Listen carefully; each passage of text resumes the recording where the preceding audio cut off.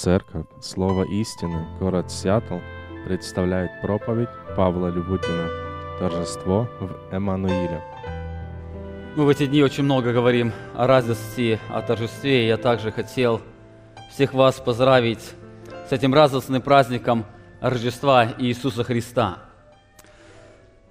Радость Рождества заключается в том, что в этом празднике, как мы уже слышали на протяжении нескольких воскресений, несколько недель, сконцентрировано множество благословений, которые по-особому раскрывают щедрость Бога, явленную нам в младенце Эммануиле. Как Иоанн говорит в первой главе своего Евангелия, в 16 стихе, «И от полноты Его все мы приняли и благодать на благодать. Ибо закон дан через Моисея, благодать и истина произошли через Иисуса Христа». От полноты Его, от полноты Бога мы приняли благодать на благодать, и это мы приняли в младенце Эммануиле, рожденном Иисусе Христе. Праздник Рождества – это особый христианский праздник, который раскрывает радость торжества. Сама окружающая обстановка, как яркость рождественских дней, как красота рождественских мелодий и торжественность рождественских служений говорит, что этот праздник, он сам в себе несет радость. Несмотря на это, в наше время очень печально видеть то, что, несмотря на все это торжество праздника, сердца многих христиан, они продолжают быть преисполнены тревогой и грустью. А все это происходит от того, что христиане в этот праздник ищут наслаждение не в щедрости Божьей благодати, явленной нам в рождении Эммануила, а в маловажных вещах, порою ища наслаждения самих себе. Мы совершаем роковую ошибку, думая, что будем счастливы, если утворим все наши эгоистические желания. Мы совершаем роковую ошибку, думая, что упование на Бога, выраженное в послушании Его Слову, сделает нашу жизнь скучной и безрадостной. Это ложь. Это ложь, что господство Эммануила – это религиозное рабство, как многие сегодня это принимают.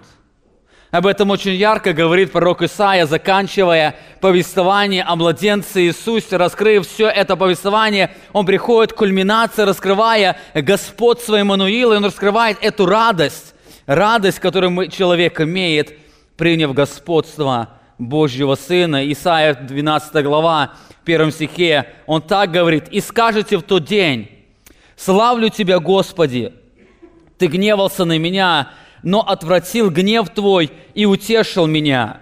Вот Бог спасение мое, уповаю на Него и не боюсь, ибо Господь сила моя, и пение мое Господь, и Он был мне во спасении.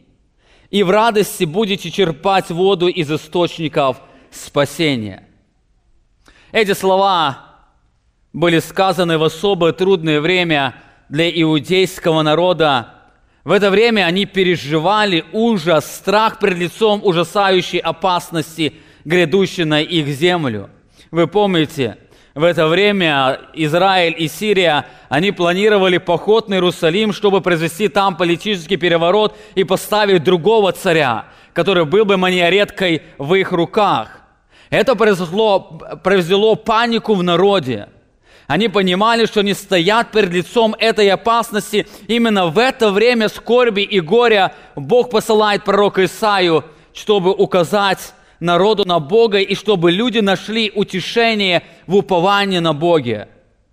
Бог указывает Ахазу, что в его глазах гнев сирийской коалиции уже потух. От него остался только дым, то, что им, кажется, угрожает, там нету реальной опасности. Он говорит им: «И скажи ему: наблюдай и будь спокоен, не страшись и не унывает сердце твое от двух концов этих дымящихся головней, от разгоревшегося гнева Арицина и сириян и сына Ремалиина». Он призывает довериться Богу, и вместо того, чтобы довериться Ему и уповать на Него, дом Давидов допускает роковую ошибку.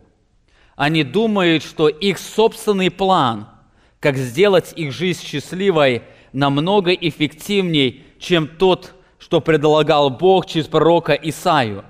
Именно поэтому вместо того, чтобы уповать на Бога и быть спокойным, вместо того, чтобы просто наблюдать, они начинают действовать. Они действуют, чтобы исполнить свое намерение. Они начинают уповать на царя ассирийского и заключают с ним тайно союз.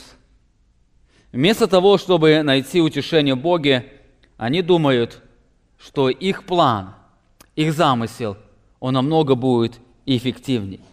За неверие Богу и отказ уповать на Него Бог провозглашает приговор Иудеи.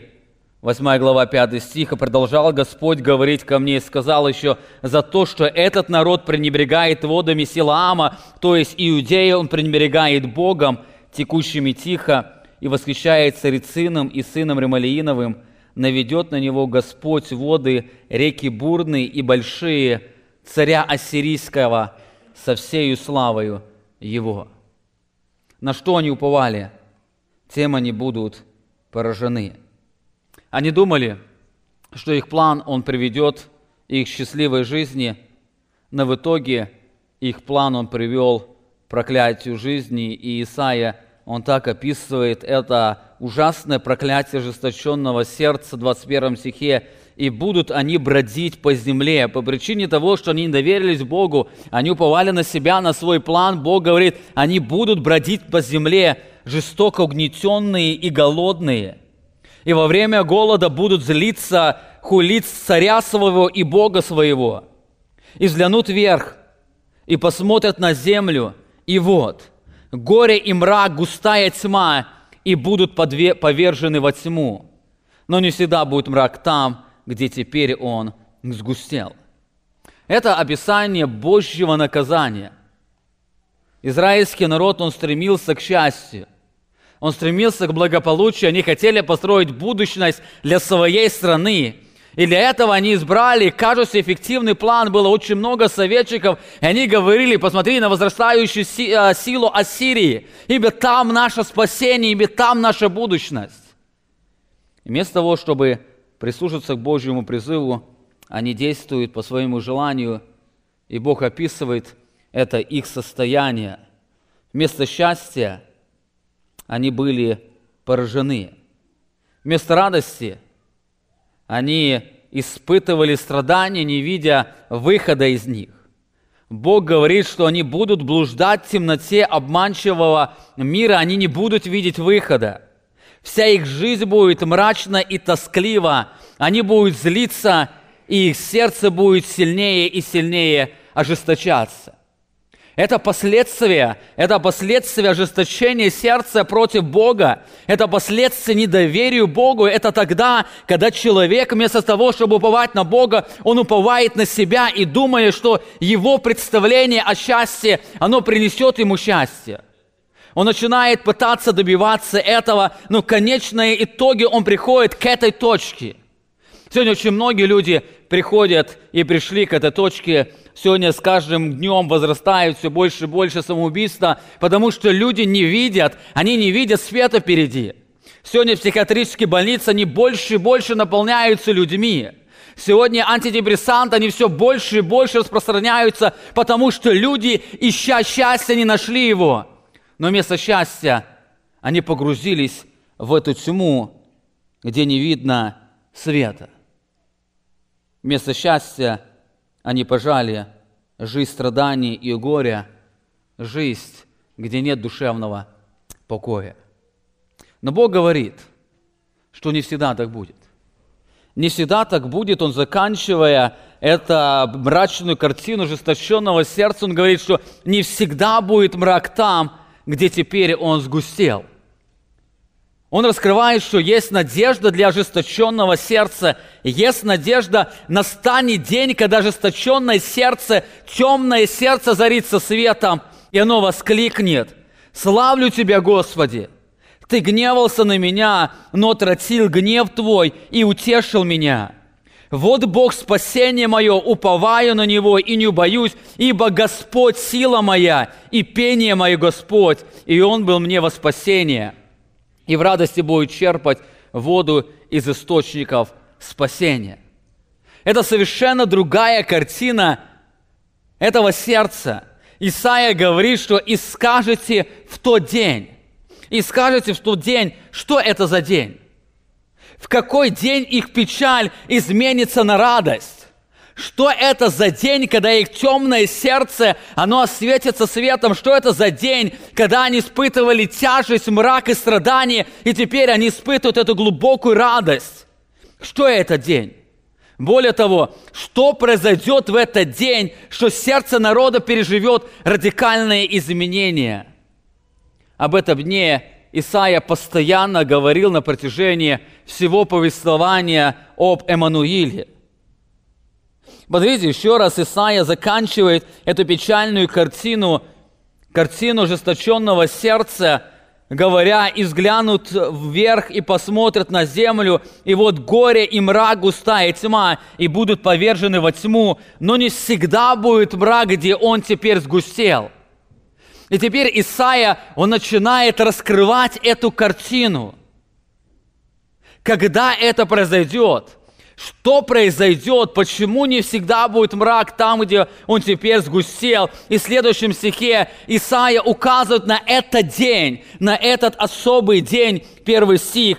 «Прежнее время умолило землю Завулонову и землю Нефалимову, но последующее возвеличит приморский путь, Зарданову страну, Галилею языческую». Прежнее время и последующее время указывают на два разных периода времени. Прежнее время – это время Божьего суда, время горя и мрака, это время страданий и уныния. Он описывает эту землю, которая была первая повержена ассирийскому рабству.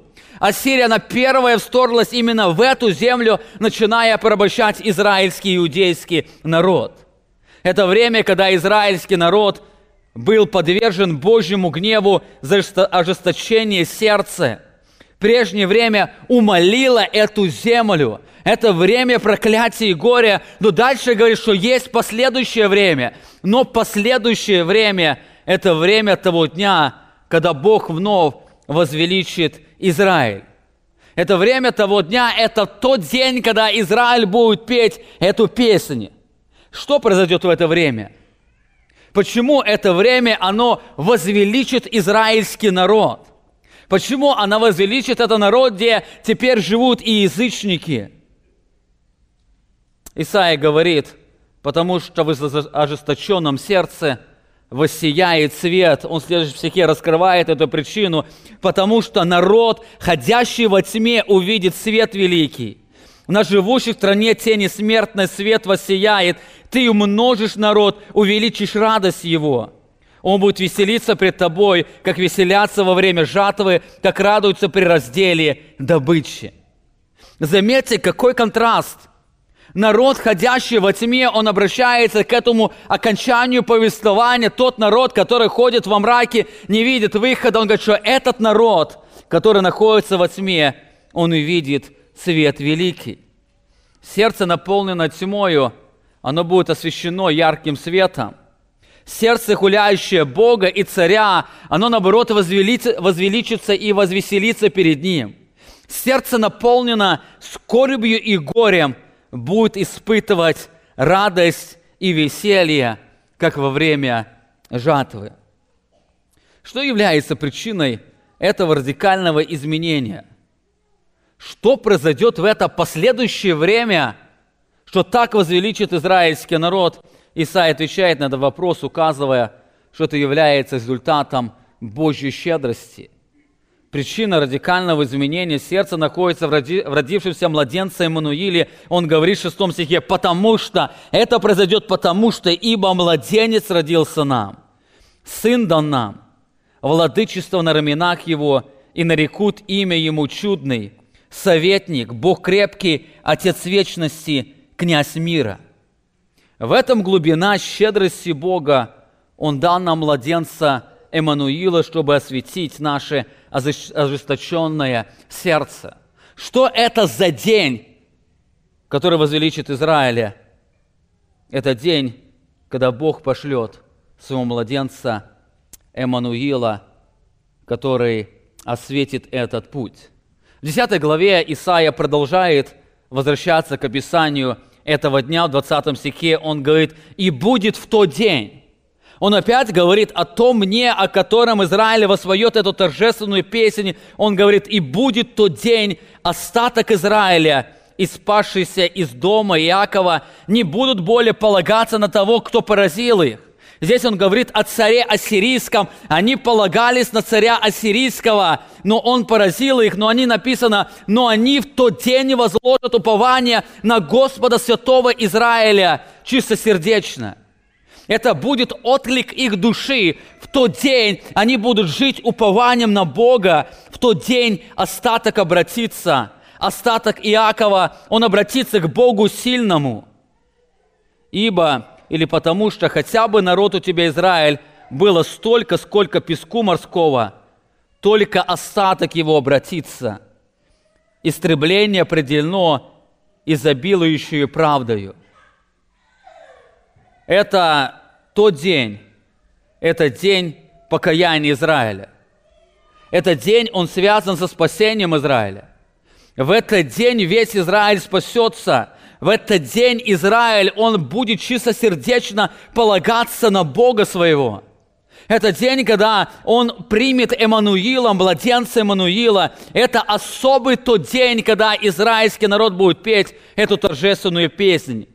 Через несколько стихов Бог вновь возвращается к описанию этого дня, 27 стих. «И будет в тот день». Он опять указывает на это особый день. «И будет тот день, снимется с рамен твоих бремя его, и ярмо его, и шеи твоей. И распадется ярмо от тука». Здесь Бог обещает избавление израильского народа от рабства. Они будут избавлены от рабства. И дальше он раскрывает, что это избавление непосредственно связано с важным событием. Это рождение Эммануила. Он говорит: «И произойдет отрасль от корня Иисеева, и ветвь произойдет от корня его, и почиет на нем Дух Господень, Дух премудрости и разума, Дух совета и крепости, Дух ведения и благочестия». Он продолжает описывать повествование об Эммануиле, о котором он начал описывать в 7 главе. И он говорит, что свобода Израиля от их рабства, оно связано с Божьей щедростью, явленной в рождении Эммануила. Здесь Исаия вновь отмечает, что этот день будет связан с исполнением Божьего обетования, которое он пошлет в рожденном Эммануиле.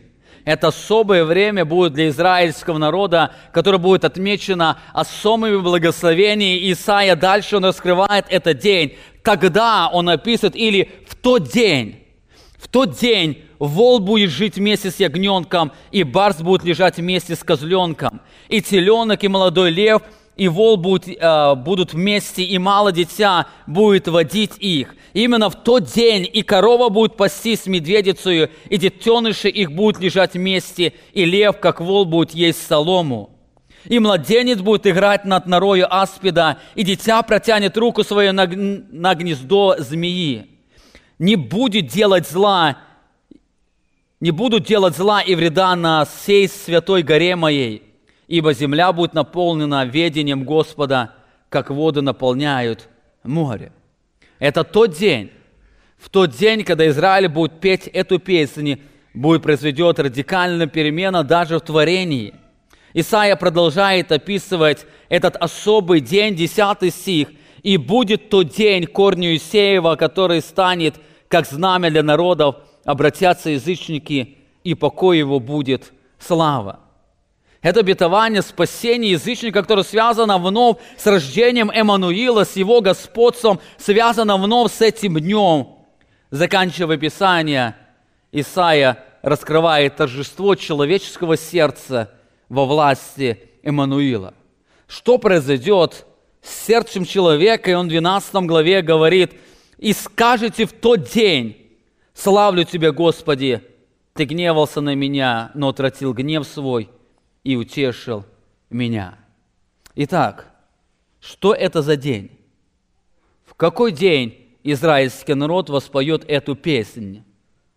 Как мы видим, этот день связан с господством Эммануила.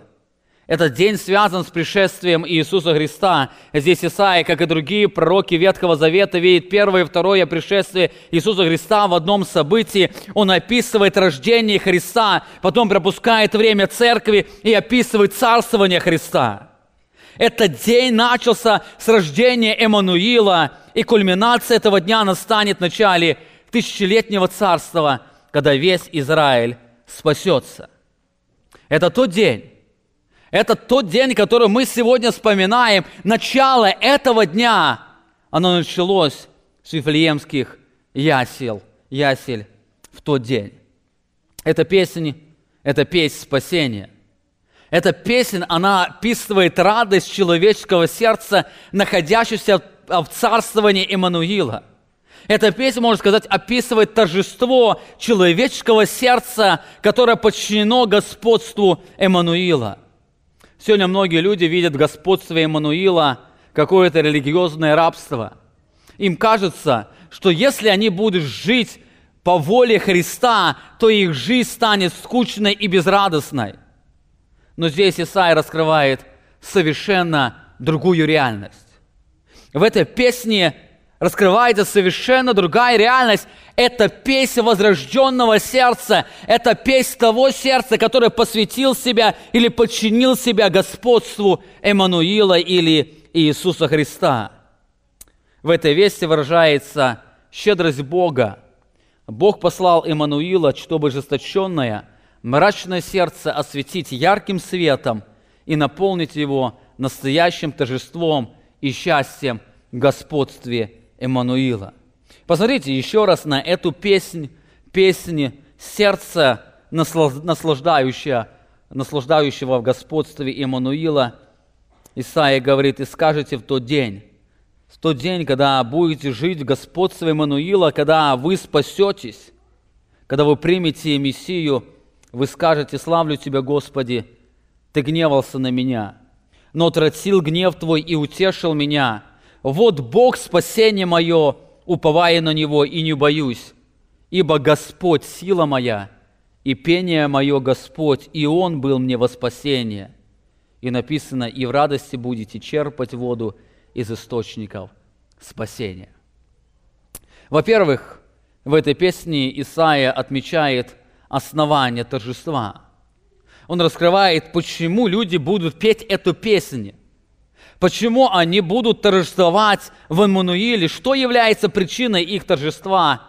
И первая причина торжества является то, что в Эммануиле они увидели реальность своей жизни. Они обрели свободу от лживости этого мира. Они увидели истинную причину своих страданий. Вы помните, израильский народ, он находится в угнетении, они находятся во мраке, они находятся во лживом этом мире. И вдруг в этот день они увидели реальность этого мира. Они говорят: «И скажете в тот день: славлю Тебя, Господи». Почему? Потому что Ты гневался на меня. Здесь Исаия отмечает, что в Эммануиле они обрели правильный взгляд на реальность жизни. Они увидели, что истинная причина их несчастья заключается не в их обстоятельствах жизни, не в том, что ассирийский царь пришел на их землю, а их реальная проблема или нереальная, или истинная причина их несчастья заключается в их отношении с Богом. Именно поэтому решение их проблемы заключается не в том, чтобы изменить их обстоятельства, а в том, чтобы изменить свое отношение к Богу. Несмотря на то, что Бог неоднократно говорил, что истинное несчастье не в обстоятельствах, а в наличии Его гнева, они не осознавали эту реальность. Они продолжали жить в темноте. Посмотрите, Исаия описывает этих людей, и взглянут вверх, и посмотрят на землю, и вот горе и мрак, густая тьма, и будут подвержены во тьму. Проблема их ожесточенного сердца заключалась в том, что они поверили в ложь этого мира. Они поверили, что истинное счастье и наслаждение заключается в обстоятельствах жизни. Они постоянно пытались достичь этого счастья, но везде они ощущали эту тьму и мрак. Несмотря на все свои усилия, которые они прилагали в их жизни, продолжало царить горе, мрак и густая тьма. Но Бог говорит, что не всегда будет так. Бог пошлет Эммануила, который осветит этот мрак, потому что народ, ходящий во тьме, он увидит свет великий. на живущих в стране тени смертной свет воссияет. Когда воссиял этот свет, первое, что они увидели свою реальность. Они увидели, что истинная причина их страданий находится не в тяжести их обстоятельств, а в наличии Божьего гнева. Они не видели это, но сейчас они увидели истинную причину. Их истинная причина – это наличие Божьего гнева. Ты гневался на нас. Они осознали, оказывается, вот она истинная проблема их горя и тьмы. Это Божий гнев. Бог поверг их в это несчастье. Они не доверились Богу, не уповали на Него, и Бог поверг их ожесточенное сердце в это проклятие. Это наличие Божьего гнева. Они жили под этим Божьим гневом, и здесь они увидели. Вот в чем истинная причина. Знаете, подобное сегодня переживают многие люди. Им кажется, что истинная проблема их несчастья и горя связана с течением обстоятельств их жизни. Тогда как истинная причина, она находится в отсутствии упования на Бога. Именно поэтому сегодня многие люди, они в трудных обстоятельствах жизни, вместо того, чтобы бежать к Богу и учиться уповать на Него, они продолжают бороться за свое представление о том, что принесет им счастье. Это ужасная ложь дьявола, которая погружает многие сердца во мрак и несчастье. Это ужасная ложь, которая затемняет человека, и он блуждает в этом мире. Он не видит истинные причины своих несчастий, своего горя, и поэтому он пытается на ощупь как-то решить эти проблемы. Но когда приходит Эммануил, он освещает это мрак. И под этим светом человек видит, оказывается, истинная проблема, она заключается не в том, что он думает, а истинная проблема заключается в наличии Божьего гнева за отсутствие упования на Него. Истинная проблема в Божьем гневе. Истинная проблема заключается в том, что человек вместо того, чтобы уповать на Бога, он сам пытается построить свое счастье. И вместо счастья он погружается во мрак. Единственное, что может осветить этот мрак, как подчинение господству Эммануила. Это первая причина торжества. Они увидели истинное свое положение, они увидели, что их проблема заключается в Божьем гневе. Второй причиной торжества является в том, что в Эммануиле они не только увидели свою истинную проблему, но они и обрели эту свободу от Божьего гнева. Они говорят и скажут в тот день: «Славлю Тебя, Господи, Ты гневался на меня, но отвратил гнев Твой». Ты гневался на меня, но отвратил гнев Твой. Заметьте, они пережили ясное осознание Евангелия. Во-первых, они увидели свое истинное положение. Они осознали, что они находятся под Божьим гневом. Они осознали, что им нужно решать не проблему их обстоятельств жизни, а проблему с Божьего гнева. Им что-то нужно сделать с Божьим гневом, потому что Божий гнев поверг их в эту тьму, где они не видят света, не видят выхода. Во-вторых, они осознали свободу от Божьего гнева. Они осознали, что их главная проблема была решена, и она решена была младенцем Эммануилом. В-третьих, они осознали, что свободу от Божьего гнева они не заработали.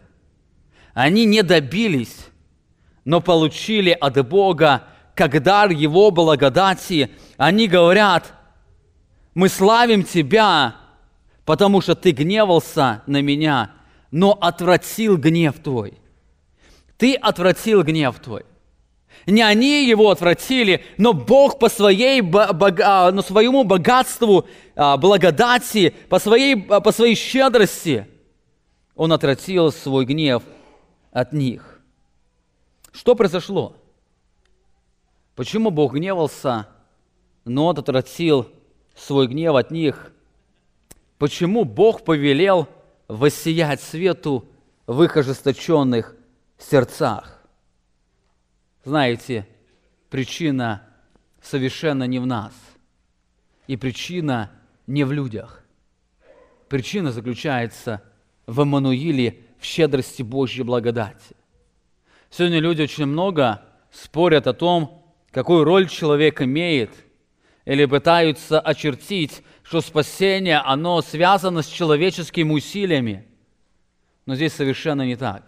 Обратите внимание, здесь Исаия раскрывает, что этот свет воссиял в сердце человека тогда, когда это сердце было наполнено тьмою. Тогда, когда сердце человеческое, оно не видело никакого выхода, находилось во мраке, оно находилось в опустошении, в несчастье, в горе. И в какой-то момент Бог сказал: да будет свет в этом сердце, и воссиял свет. И по причине этого света человеческое защищенное, ожесточенное сердце видит совершенно другую реальность. Они увидели, что причина их несчастья в Божьем гневе, в отсутствии упования на Бога. Они увидели, что младенца Эммануиле Бог отвратил свой гнев. Бог сам решил эту проблему. Бог решил эту проблему тогда, когда их сердце находилось во тьме. Что произошло? Проблема была решена по причине Эммануила. Он пришел не только для того, чтобы осветить наше сердце, но Он пришел на эту землю, чтобы решить главную проблему, которая лишает нас истинного наслаждения в жизни. Это наличие Божьего гнева. Сегодня уже Олег читал эти стихи. Исаия 53 главе подробно раскрывает причину свободы от Божьего гнева. 4 стих.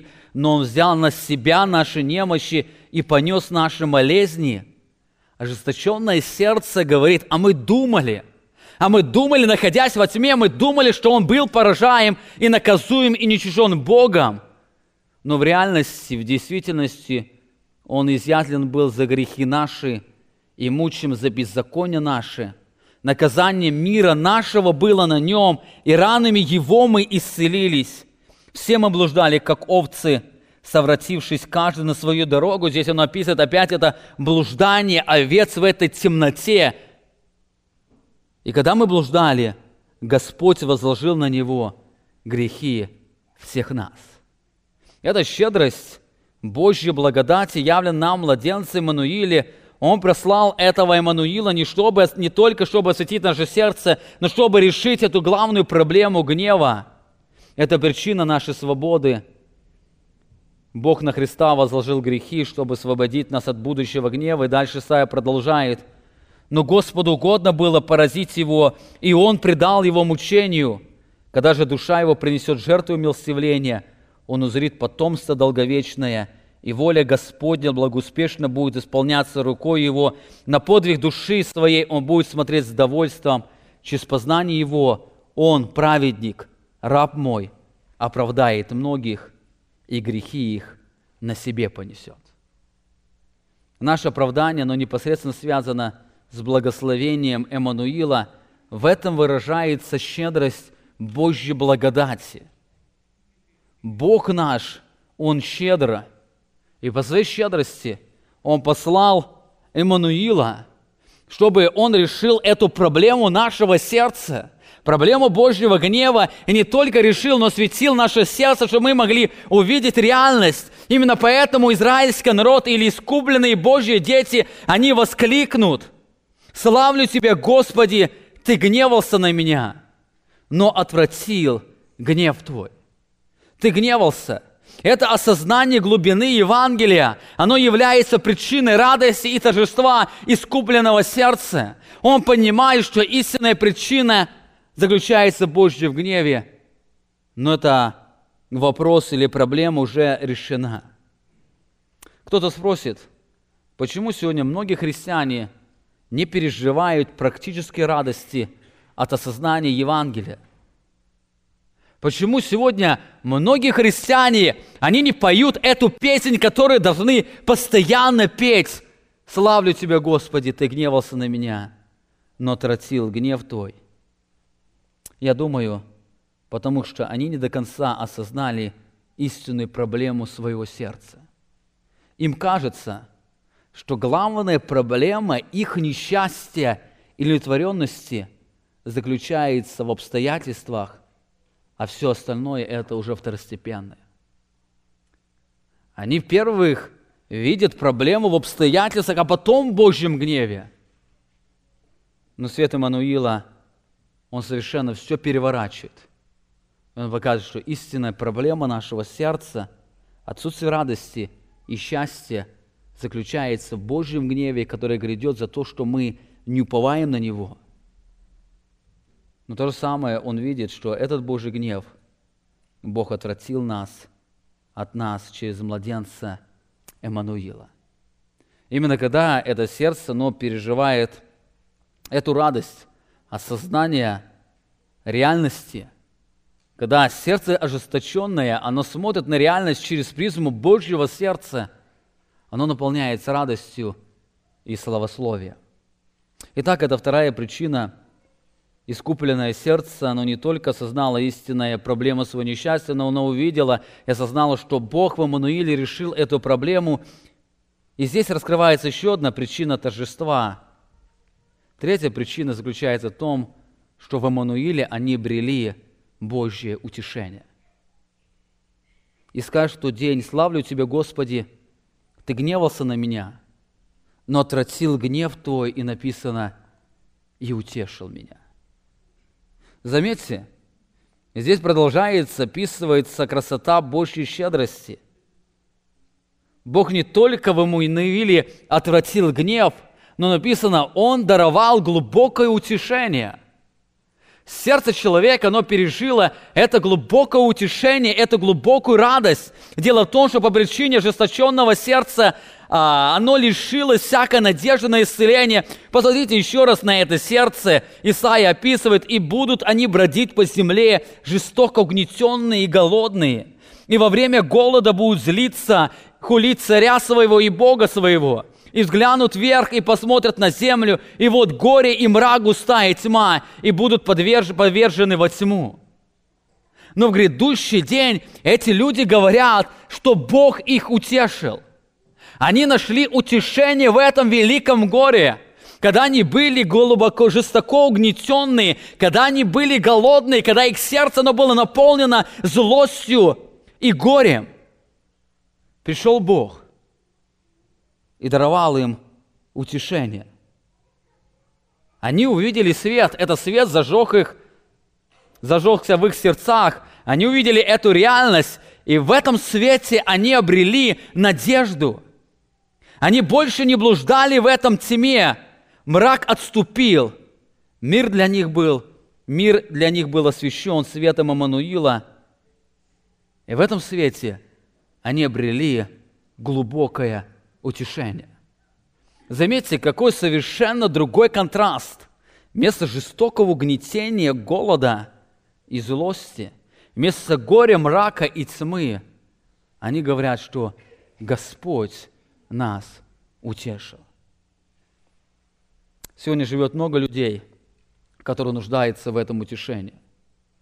Сегодня многие люди ищут этого утешения в обстоятельствах жизни, но Бог показывает, что истинное утешение находится в уповании на Бога.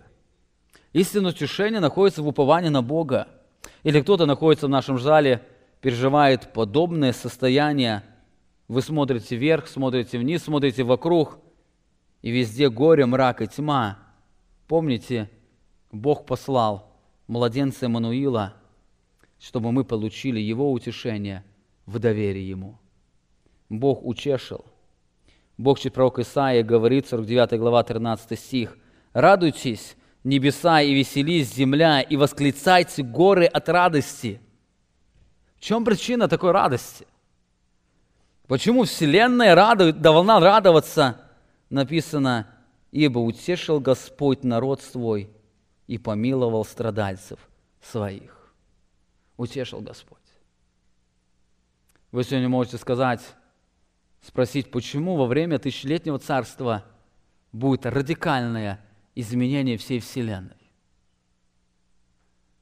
Почему сегодня Вселенная находится во стенании, но настанет день, когда она будет освобождена от этого тления и освободиться от этого стенания? Что станет причиной радости во всей Вселенной?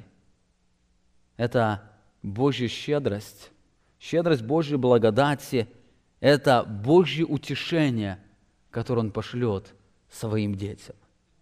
Радуйтесь, небеса, и веселись, земля, восклицайте горы от радости, потому что Господь утешил народ свой.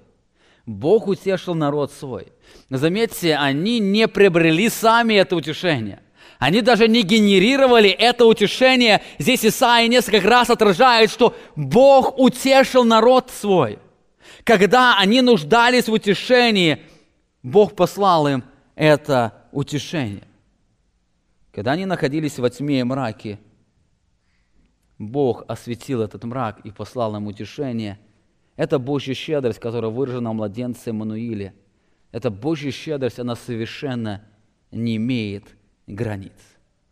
Итак, Исаия в этой песне, во-первых, раскрывает нам основание или причину, почему искупленные Божьи дети, они будут торжествовать в Эммануиле или в господстве, в доверии Эммануилу. Во-первых, потому что свет Эммануила, он осветит их реальность. Они увидят истинную причину своих страданий. Они увидят дорогу к счастью. Они увидят истинную причину, которая повергла их во мрак. Более того, они осознают красоту Евангелия. Бог не только осветил их реальность, но они увидели, что Бог даровал им свободу, Бог снял свой гнев. Он отвратил свой гнев. Он этот гнев погрузил на младенца Эммануила. Эммануил он принес жертву и даровал оправдание своим детям. И смотря на все это, они обрели глубокое утешение. Знаете, Божье утешение невозможно без созерцания и восторга Евангелия. Во-вторых, в этой песне Исаия раскрывает выражение торжества в Эммануиле, то есть как они будут торжествовать. Мы говорили о причине их торжества, но как это торжество, оно будет выражаться? Во-первых, Исаия отмечает, что их торжество, оно будет, во-первых, выражаться в восхищении Богом. Они будут восхищаться Богом. Посмотрите еще раз на эти слова. «И скажешь в тот день: славлю Тебя, Господи, Ты гневался на меня, но отвратил гнев Твой и утешил меня». И дальше они поют эту песнь: «Вот Бог спасение мое, уповаю на Него и не боюсь, ибо Господь сила моя и пение мое Господь, и Он был мне во спасение». Эта песня начинается с восклицания «вот», которое несет в себе восторг, восклицание от пережитого восторга. Это восклицание, оно можно сказать так: «Посмотрите, вот Бог спасение мое». Он настолько велик, что о нем они не могут говорить без восклицания. Обратите внимание на радикальную перемену их сердца. До этого они говорили: «Посмотрите, вот царь ассирийский, он принесет нам свободу». Посмотрите, вот царь, его империя, оно возрастает. Именно там мы обретем счастье, там мы обретем спокойствие, там наша будущность. Они думали, что в союзе с ним они обретут настоящее спасение от угрозы сирийской коалиции. Но здесь они восклицают совершенно другое. Они восклицают: «Посмотрите, вот Бог спасение мое». Вот Бог спасение мое. Здесь они воспевают Божью благодать, которая даровала им истинное спасение. В их плане в царе ассирийском они не обрели спасения. Там они, наоборот, обрели рабство. Они погрузились в большую тьму. Они стали угнетенные и блуждать в этом мире. Но пришел Бог, осветил их сердце, и они увидели, что их спасение – это Господь. Именно поэтому они восклицают: «Посмотрите, посмотрите». Причиной или источником моего спасения является Бог, посмотрите на Него. Это является результатом действия Эммануила. Когда Он осветил их мрак жизни, то они видели, что имели ложный источник упования. Они увидели, что их спасение заключается не в ком-то и не в их самих. Они осознали Евангелие благодати, что их спасение заключается только в Иисусе Христе. Именно поэтому они восклицают: «Посмотрите, дайте мне ваше внимание, посмотрите, вот Бог спасение мое». Это восторг, который вызванный от восхищения Богом. Почему сегодня христиане мало восхищаются Богом? Знаете, потому что они ищут утешение не в господстве Эммануила, а в решении своих проблем. по причине ложной оценки реальности они имеют ложный источник упования. Когда люди продолжают блуждать в темноте этого мира, они восхищаются простыми стекляшками. Они восхищаются тем, что не имеет ценности, и в то же самое время они выбрасывают истинные ценности бриллианта. Они топчут их ногами, они не могут определить в темноте, в чем заключается истинная ценность. Именно в этом обманчивость этого мира. Нам нужен свет, который раскрыл бы, что в наших руках находится ложный предмет восхищения. Этим светом является только Эммануил. Когда Эммануил, он осветил их сердце ярким светом,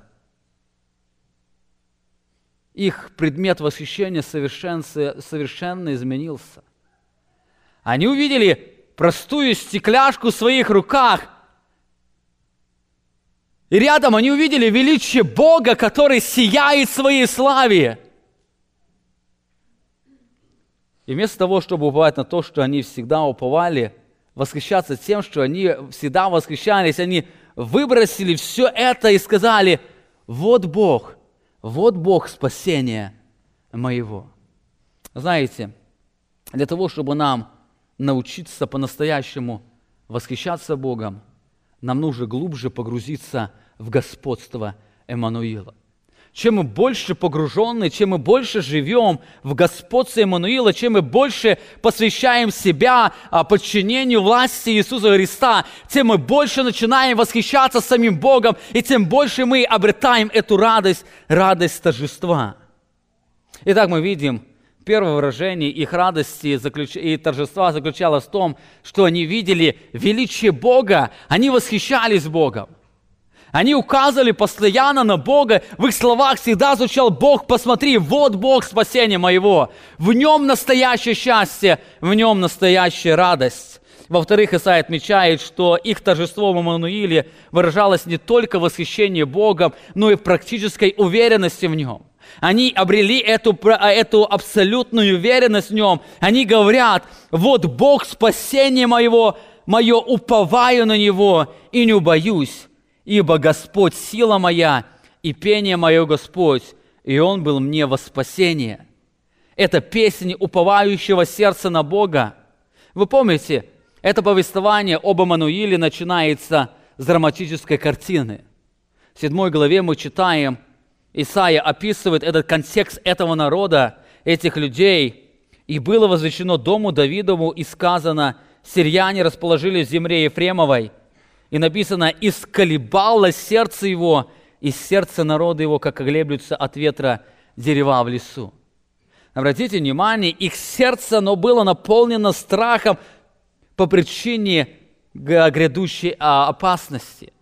Их сердце было наполнено сильным страхом. Здесь он в поэтической форме описывает, что сердце их сколебалось. Это их сердце было подвержено сильному страху. Но здесь мы видим, атмосфера сердца совершенно меняется. Они восклицают: уповаю на Него и не боюсь. Уповаю на Него и не боюсь. Что случилось с их страхом? Что случилось с их сердцем, когда их сердце, оно колебалось от страха? Но здесь они говорят, что они не боятся. Их страх был побежден упованием на Эммануила. Они говорят: уповаю на Него. Это то, что Бог предлагал им, это то, что Исаия предлагал. Говорит: смотри, будь спокоен. Я оберегу тебя, ничего не произойдет, будь спокоен, наслаждайся упованием на меня. И здесь они испытали это Божье обетование. Говорит: мы уповали на Него, уповаем на Него и не боимся. Они восклицают, что уповают на Бога, и по причине упования на Бога они не боятся. Знаете, наличие страха связано не с тяжестью обстоятельств, а с отсутствием упования на Бога. Причина нашего уныния и любого страха, она связана не с тем, что мы погружаемся в тяжесть обстоятельств, не с тем, что мы ничего не видим вокруг, а потому что мы не уповаем на Бога. Эммануил, ожесточенное сердце, и заменяет на плотяное и делает его способным уповать на Бога. Они уповают на Бога, потому что Господь их сила и пение Господь. Заметьте, до этого они не могли уповать на Бога. До этого они постоянно уповали на свой план, на свое представление. Но в один момент, когда свет Эммануила осветил их сердца, они увидели эту радость Евангелия. В этом Евангелии они обрели это утешение. И в этом утешении они обрели эту способность постоянно уповать на Бога. Их упование непосредственно было связано с восхищением Бога. Восхищаясь всесилием Бога, они понимали, что им нечего бояться. Исаия говорит об этом уповании в 40 главе 18-28 стихе. «Разве ты не знаешь, разве ты не слышал, что вечный Господь, Бог, сотворивший концы земли, не утомляется и не изнемогает, разум его не исследим, Он дает утомленному силу, изнемогшему дает крепость. Утомляются юноши и ослабевают, и молодые падают, а написано, а надеющиеся на Господа обновятся в силе. Поднимут крылья, как орлы, потекут и не устанут, пойдут и не утомятся». Это радостная картина. Это цветная фотография человека, уповающего на Бога. Он находит удовлетворение, он находит радость в этом уповании. Знаете, чем вы в своей жизни больше всего восхищаетесь, но то вы будете больше всего уповать. Ваше восхищение, оно раскрывает ваш фундамент упования.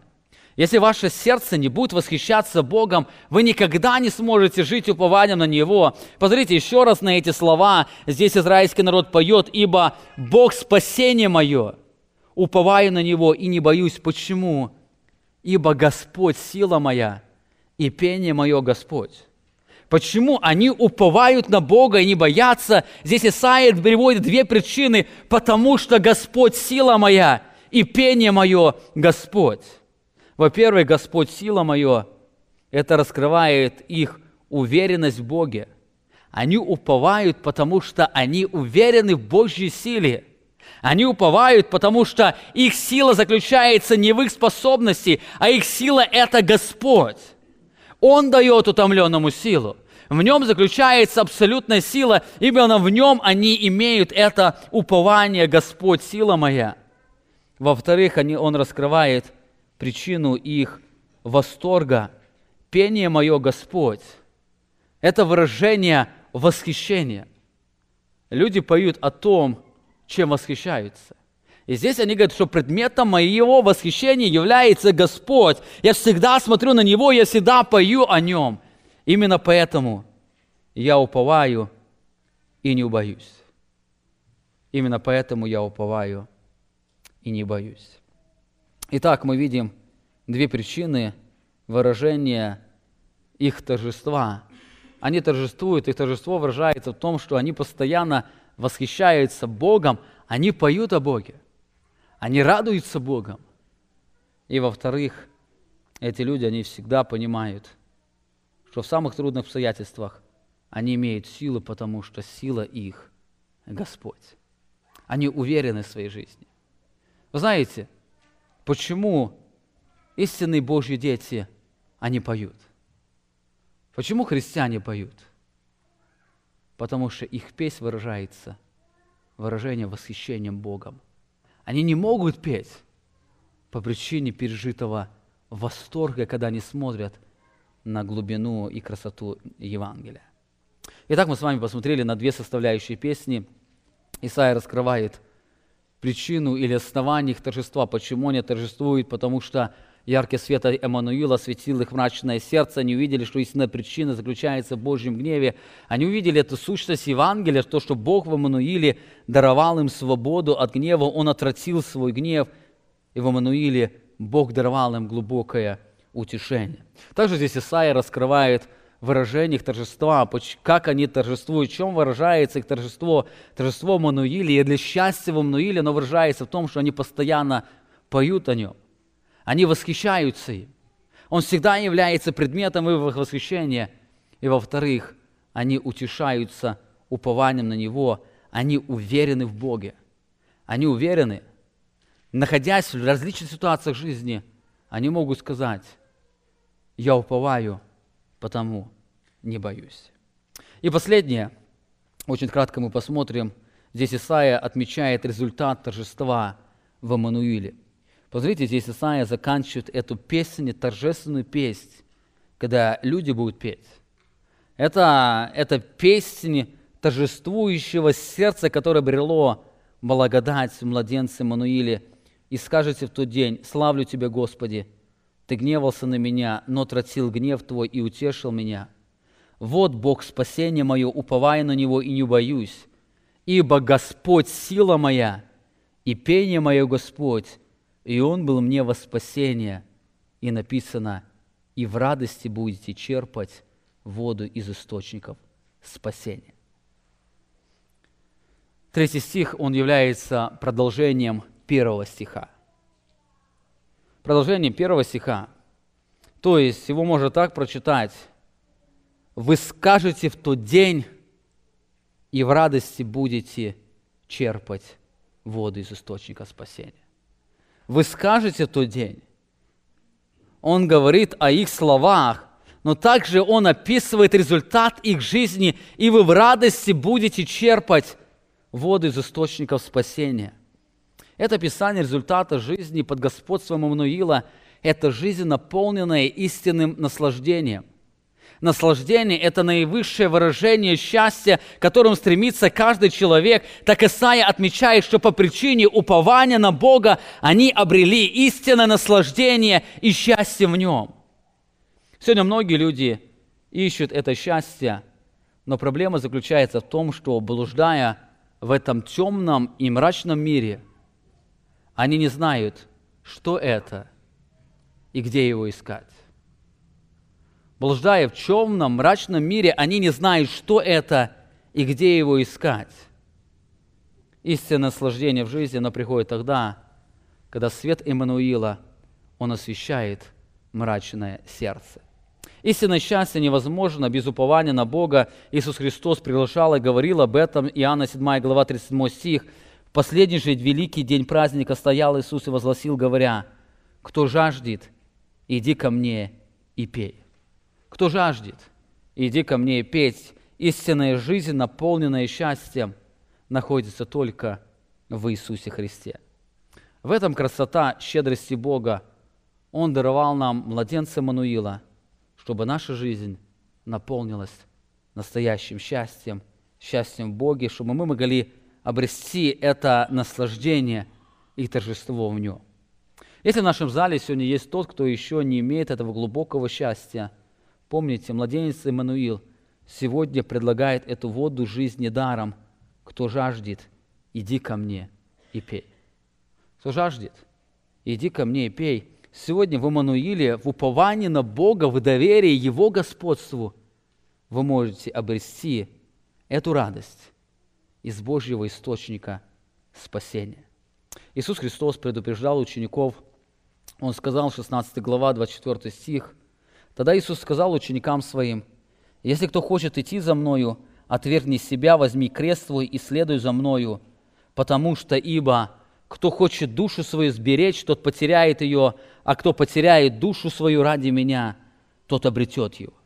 Ибо кто хочет душу свою, или стоит дословно жизнь свою, или еще точнее перевести, кто хочет счастье свое сберечь, тот написано, тот потеряет это счастье. Слово «потеряет» здесь стоит в том смысле, тот собственными своими руками разрушит свое счастье.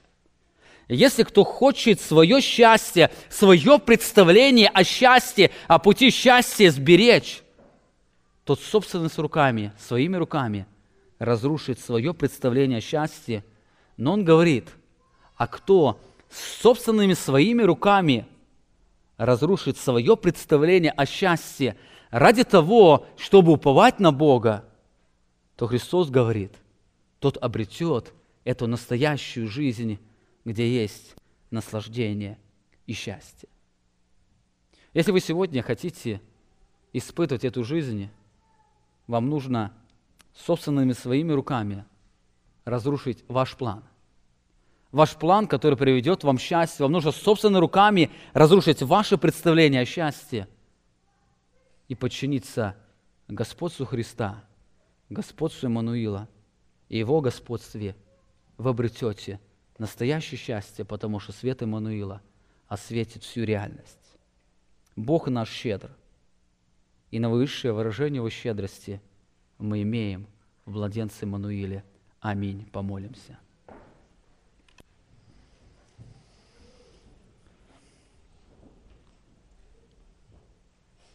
Великий Творец, великий Бог, мы сегодня по-особому благодарим Тебя, смотря на удивительную весть Евангелия. Мы сегодня хотим вместе с израильским народом воспеть эту песнь торжества искупленных детей. Мы сегодня хотим вместе воспеть Тебе эту песнь и прославить Тебя, потому что Ты гневался на нас, но Ты отвратил свой гнев. Ты гневался на нас, но Ты отвратил свой гнев, и Ты не только даровал нам спасение, но Ты и даровал нам глубокое утешение. Ты утешил нас. Ты через свет Эммануила осветил наши сердца для того, чтобы мы могли увидеть эту реальность.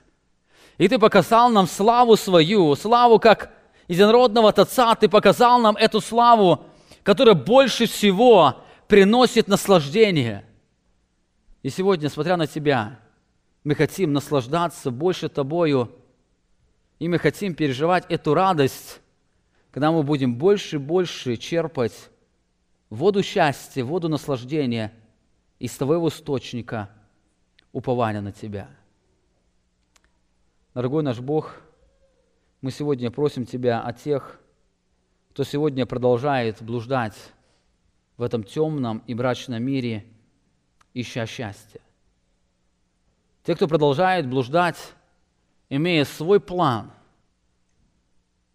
Те, кто пытается достичь этого счастья, он переживает горе и мрак. Он переживает безысходность своей жизни. Он попирает драгоценные бриллианты, а пытается восхищаться стекляшками, которые приносят ему страдания. Мы просим Тебя, друг, чтобы в эти рождественские дни Твой свет, свет Эммануила, Он осветил их сердца, и чтобы они могли вместе с Твоим народом воскликнуть: Ты, Бог, спасение мое. Уповаю на Тебя и не боюсь. Ты, Господь, сила моя и пение мое, Господь, ибо в Тебе я обрел настоящее наслаждение, которого всегда душа искала. Ты освети эти сердца Твоим светом, и мы вновь сегодня благодарим, торжествуем Тебя и благодарим Тебя за этот щедрый подарок, который Ты даровал нам, младенце Эммануиле, наш вечный Бог. Аминь. Вы прослушали проповедь пастора Павла Львутина. Другие проповеди и информацию о нашей церкви вы можете найти на нашей странице в интернете www.slovoistины.org.